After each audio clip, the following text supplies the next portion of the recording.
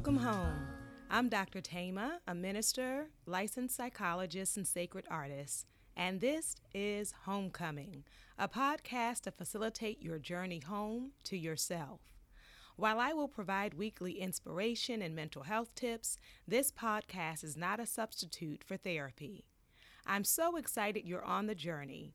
If you want to request specific topics or share your progress, email me at homecomingpodcast@gmail.com. Also, after you listen, be sure to like, subscribe, and share. Let's begin. I am so glad that you all are joining for another week of Homecoming. And today our focus is healing intergenerational trauma. Isn't it amazing that in order to get home, we have all of these people that are surrounding us mentally, emotionally, physically, and spiritually? I want to invite you to acknowledge wherever you are, whether you're sitting, laying, listening to it as you walk or exercise, I want you to acknowledge that you have roots, that there are generations before you that had strengths and wisdom, but also had wounds. And so some of the wounds that you are carrying that have caused you to be disconnected from yourself, some of those wounds did not start with you. And the mystery will make sense if you start to recognize the ancestral wounding that has occurred. In psychology, it's called different terms. Some people call it historical trauma. Some people call it intergenerational trauma. Some people call it ancestral trauma. And so these violations that occurred are both individualized and collective. And so from the collective standpoint, you may be a descendant of the transatlantic slave trade. You may be a descendant of the Holocaust. You may be a descendant of the Trail of Tears. You may be a descendant of the Armenian genocide. You may be the descendant of a civil war. Your foreparents came through some experiences, and the impact of those experiences did not end with them. So there are various ways that ancestral trauma or intergenerational trauma is transmitted. And so one of the ways it can be transmitted to you is in parenting. So when our foreparents grew up with danger, a part of racial socialization, a part of parenting was to prepare your children to know how to act when they are the minority, to know how to act when they are dealing with authority figures or people who mean them no good. And so some of that preparation is a formalized disconnection. Some of us were taught to numb out to survive. And so when you are not able to tap into your feelings, that may not have started with you. Look at your mother and look at your father. Look at your grandmother, look at your grandfather. How did they show their blues? How did they show their depression? How did they show their frustration? How did they show their anger? Often you will see there are generational patterns that were passed down from people who did not have what I call the luxury of healing. They were in survival mode, and so the ways in which they learned to survive were not always healthy. It just allowed them to survive. So Dr. Maya Angelou had a quote which says, "Surviving is necessary, but thriving is elegant." And so to come home to myself, I want to come out of survival mode. Survival mode means when you say, "How are you?" I say, "Fine." When you say, "How are you?" I say, "Blessed." And then I take out my frustration on my children. I take out my frustration in worship. I take out my frustration in a bottle or a pill. I take out my frustration in my eating. It shows up in different ways. And so some of those ways were passed down. We were taught of what we could say or what we couldn't say, how we could look and how we couldn't look. And those messages are demonstrated in how you think and act and speak today.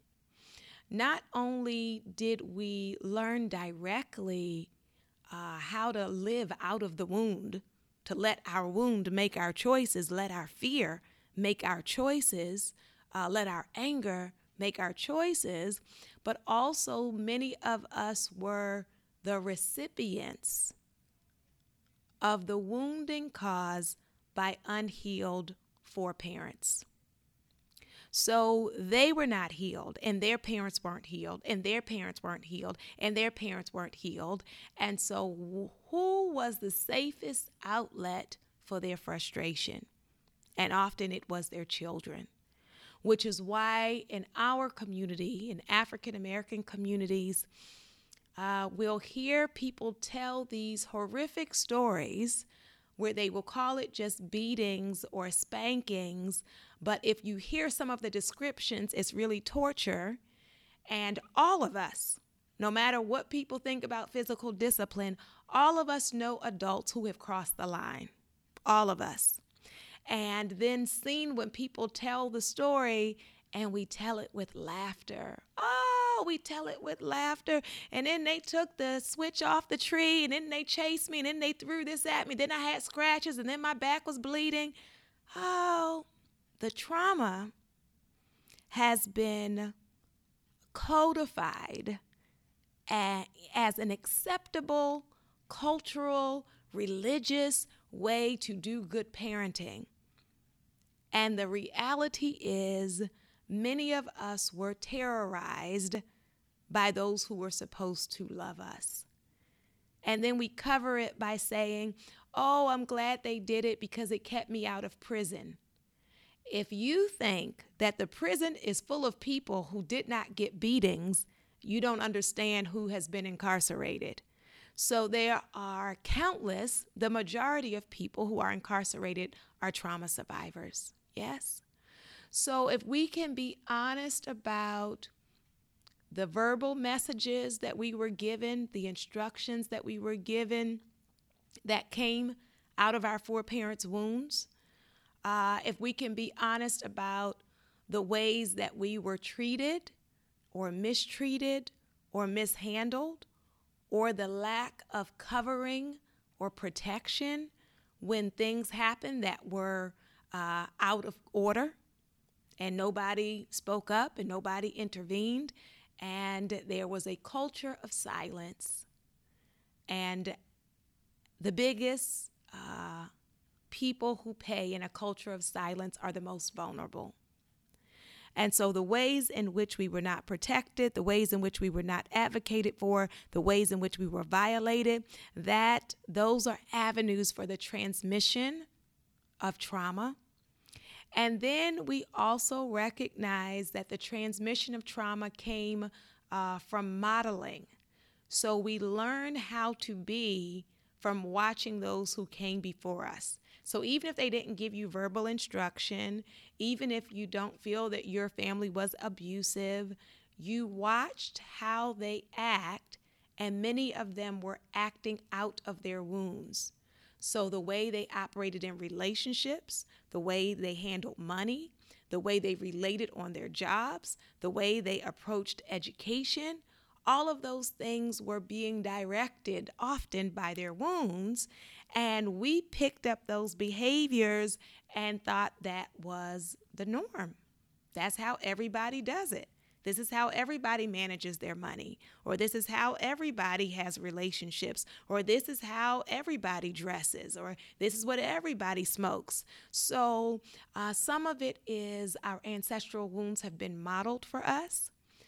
And there is also the transmission based on vicarious trauma, just what we know. So even if it wasn't my direct parents or my grandparents, when I learn about the enslavement and the brutality and the massive rapes and the lynchings, there is an impact. There's an impact on my psyche, on my spirit. We call it a soul wound, right? It's a soul wound, and it affects the way I think about myself. It affects even the way I operate because I believe that's how people see me. And many of them do, as we have seen in our modern times, that there has been a move away from people coding it or pretending that they think everyone is the same. And so what are the ways in which I experienced it? And then finally, I want to say physiologically. So scientists have done research studies on the brain and seen how descendants of these historical traumas pass it down even genetically, right? It is encoded in me neurologically, the trauma, because the trauma affects the brain and the body.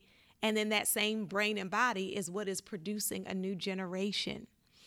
So I encourage you to get in touch with the generational forms of bondage that you have been operating in so that we can make a new decision, that I want to heal it and I want to be the start of a new legacy for my family. Whatever are the dysfunctional ways that my family has adjusted to the dysfunction of oppression, the dysfunction of addiction, which is just medication of pain. People are looking to medicate their pain. So I want to look at my family line and say, what are the things that were passed down to me that I don't want? What are the things that I have inherited and I want to not give that inheritance to my children? What are the ways of coping, thinking, living, eating, relating that were passed down to me, but I step back. I step out of the line and I look back and see it. I see it with compassion. It's not with judgment, because people were living out of their wounded self. But I make a decision on today that as I come home to me, there are parts of coming home which will be unfamiliar. Usually we think of homecoming as getting back to that which is familiar, but for some of us, what is familiar is dysfunctional. What is familiar is unhealthy. If you ask me to do what comes natural to me, that's not really a good idea, because when I go back to my pattern, it's going to be an unhealthy pattern. So for some of us, to come home to myself spiritually is to do some things I have never done before, to love it in a way I have never been loved before, to speak words that were never spoken to me, to live in some ways and in some spaces that nobody else in my family ever did. So are you going to be the first one in your family to go to therapy? Are you going to be the first one in your family that does not just surrender to diabetes and high blood pressure, but makes a decision, I want to live and I want to live well? What are the cycles that you want to break? Getting very clear about them, getting very clear about them in your spirit. What are the ways that you want to be different? And again, it's not going to be from an arrogant place of looking down on those who came before you because they bled, they sweat, their sweat, their tears, all of those things were a sacrifice so that I could be where I am today. So I make a decision that even though that is how they had to survive, I want to actually live. I want to actually live fully, abundantly, authentically. And so some stuff in my line has to stop with me. That I am not going to continue in that pattern of operating with anger, of having a poisonous tongue where I try to, I am praised for my ability to be able to fuss people out. But instead, I shift. I shift my measuring. I shift my value system. I shift my expectation of myself. And so as I heal the ancestral traumas, the first piece is the acknowledgement. I acknowledge those dysfunctional places, and I acknowledge where they came from. So when I see it with compassion, I know that this is the root. This is the fruit of pain. This is the fruit of trauma. This is the fruit of oppression. And I don't want to eat this fruit. I don't want to eat this fruit. I don't want to eat this fruit. And so I acknowledge it. I acknowledge where it comes from. And then I make this radical decision that I'm willing to be uncomfortable to heal. I'm willing to step into the unfamiliar to heal. I'm even willing to be rejected and questioned to heal. Because some people who are stuck in their wounds won't understand your behavior, won't understand why you're talking different, won't understand why you're not doing what they do. And I am willing to take the risk of rejection because I want to live well.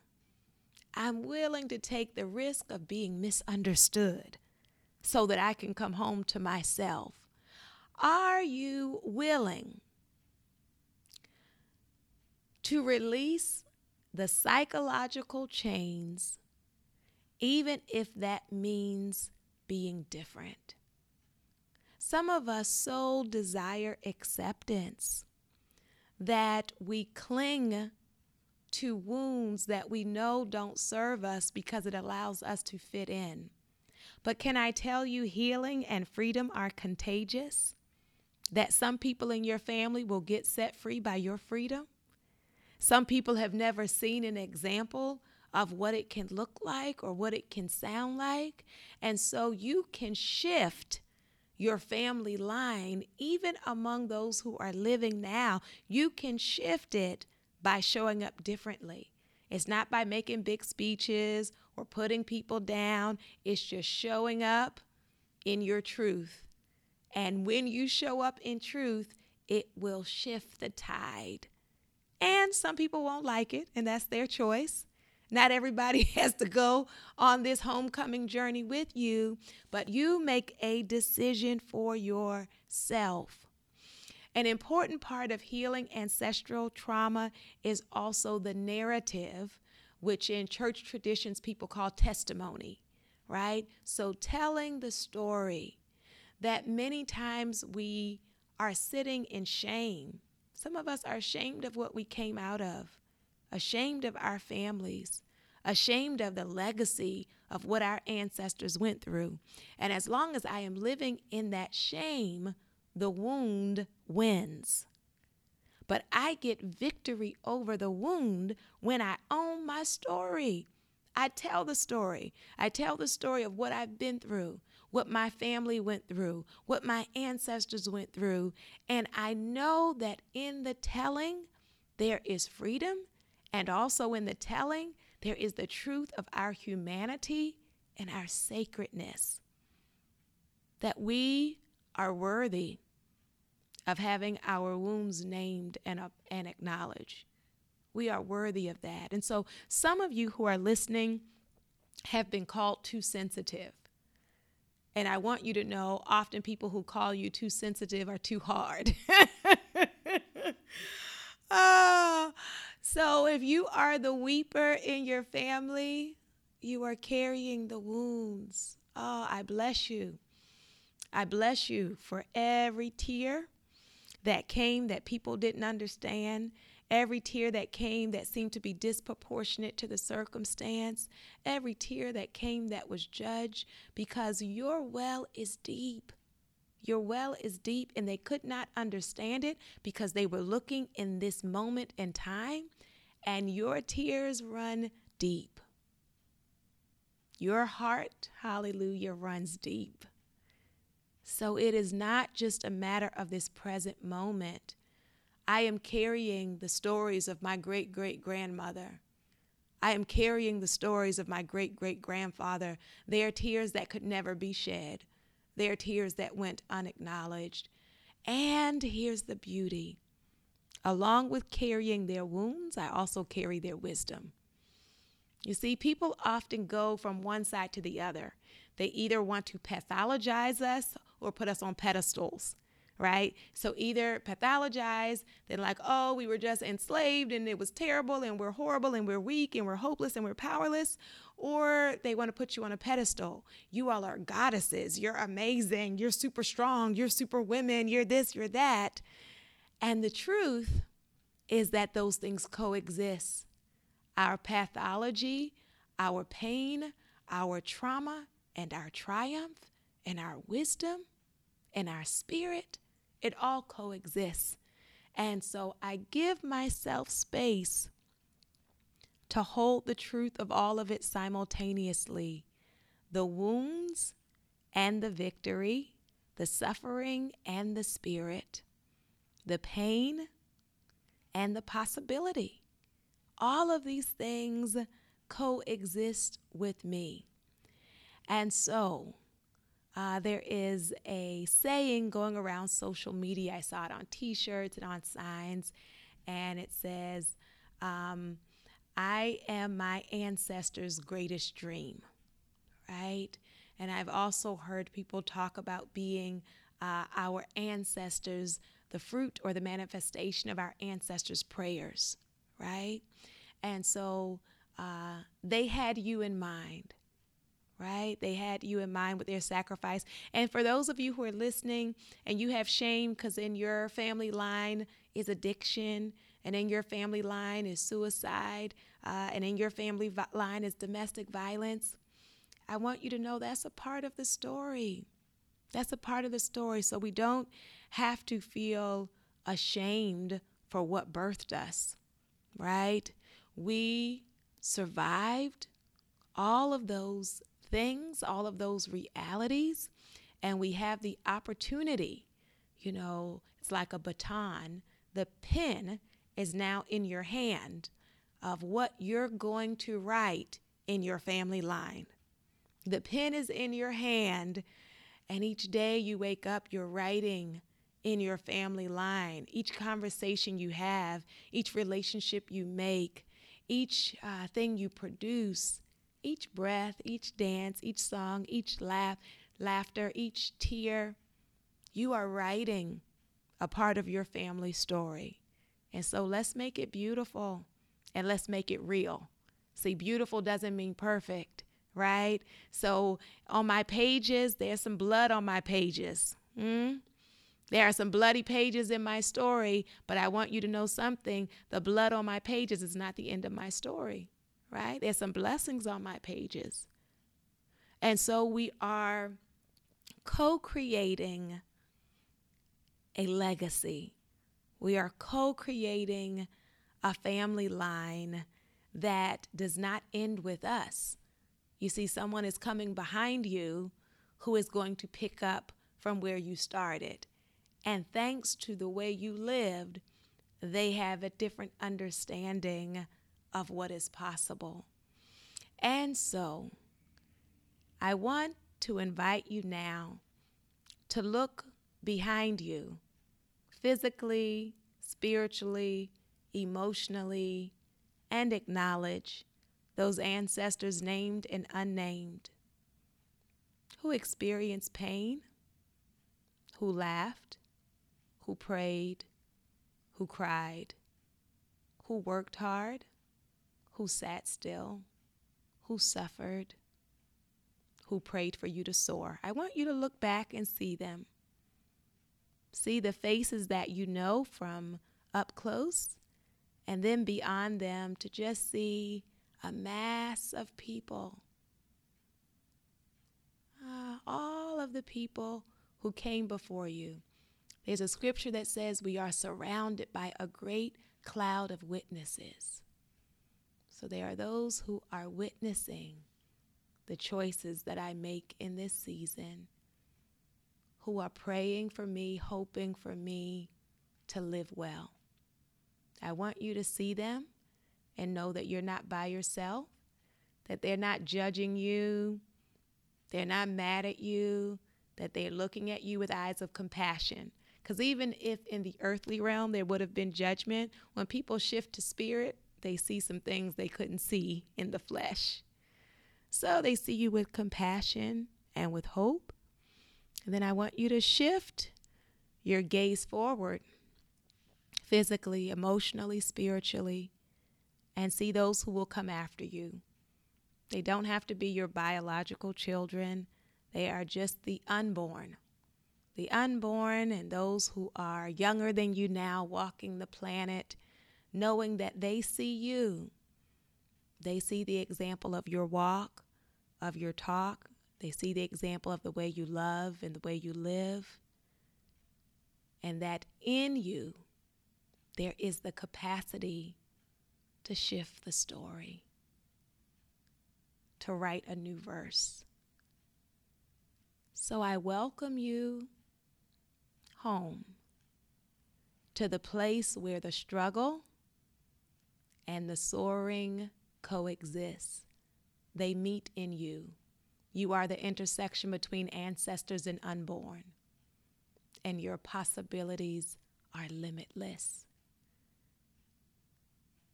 So I invite your soul to tell your heart, mind, body, and spirit, welcome home.